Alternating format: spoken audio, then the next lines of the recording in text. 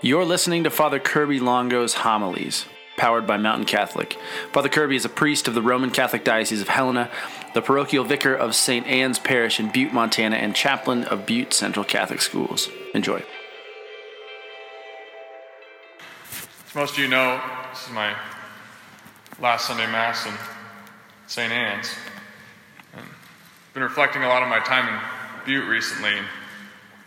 It was one of the surprises that I never realized that having all my fishing gear and bike stolen would be a couple of my fondest memories of my time here.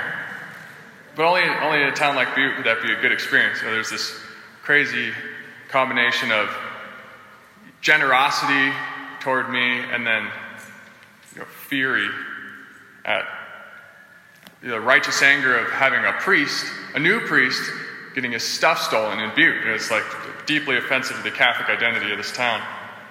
And it helped me to know that my new home was a good one. I dropped by Stonefly Angler, the fly shop, shortly after that it all happened, and Chris was talking to me. He's like, man, the other day, big, tough-looking biker guy comes into the shop. He's like, I'm furious about what happened. Here's $5 for that young priest. I don't know who the guy was, but he gave me $5. It's so generous. It's just a representative of the spirit of this town. So it's an amazing place to begin my priesthood. Such a deep and profound Catholic culture here, and an amazing history that is permeated by the church. You can't separate the two, really. When you drive into Butte from any direction, first things you see are Immaculate Conception Church and Our Lady of the Rockies, especially at night. They're lit up so beautifully. It's always a gift to be at least a small part of that history. As many of you noticed, I spent the majority of my time and energy here focusing on the next generation, the young people of this town. And I didn't do that just because I was the young priest and that makes sense, which is, I guess, is true, or because I think they're facing one of the most difficult cultural battles of any generation, at least in the history of our country, which I also think is true. But I did it primarily because, and I will continue to do it, because I think that this generation truly is the one that will wake up to the call of Christ in a new and profound way, and we will see great saints out of these young people. What makes me think that is that there's a sort of increasing turmoil in the world, especially in our country. And whenever there's a struggle in the church or in the world, that's the time when Christ sends great saints who will teach the church in a new and profound way and transform the world. And so I think of myself as a sort of John the Baptist for this next generation. Like prepare the way, preach to them, and then kind of stand aside while they do the work. And I don't mean that in a way that I don't want to do the work, but I just think that the great saints will come from this next generation. Because I see so clearly in our young people that they're fed up with a culture of fleeting distraction. It's just true.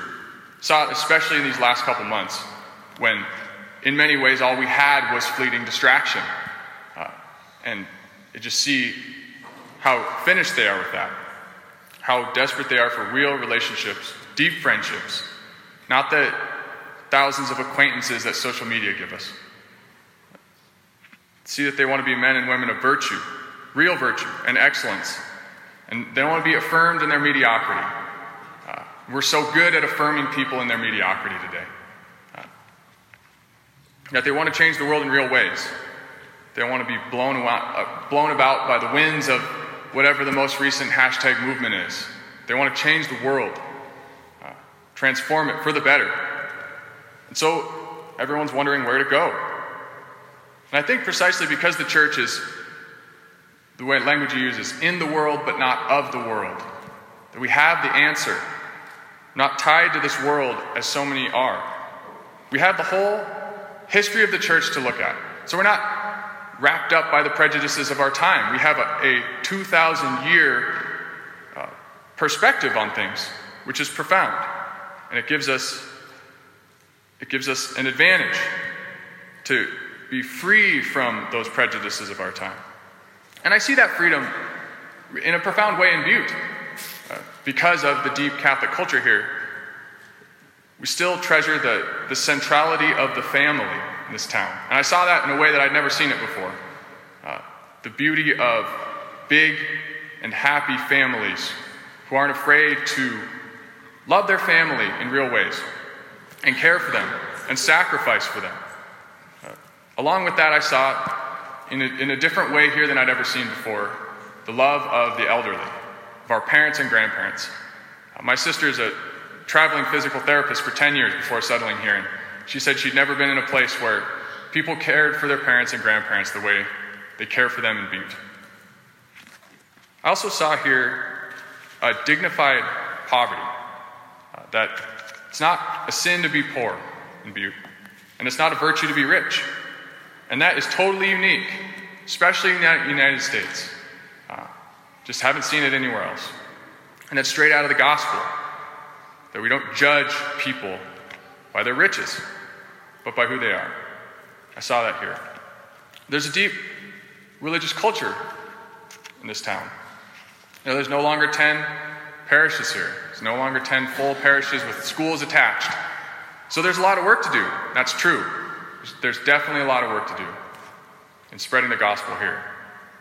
But there's still that sort of imperfect but cultural faith that's good.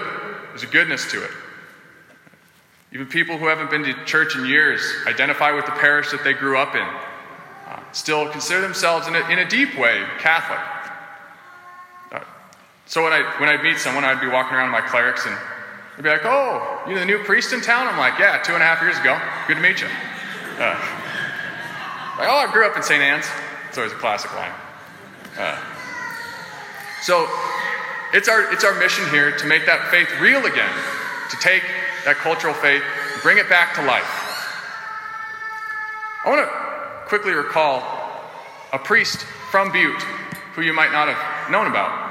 His name was Father James McGinn. He was born here in 1911 and went on to become a Columban missionary priest, joined the Columban priests, and was sent to Korea in 1936 as a missionary.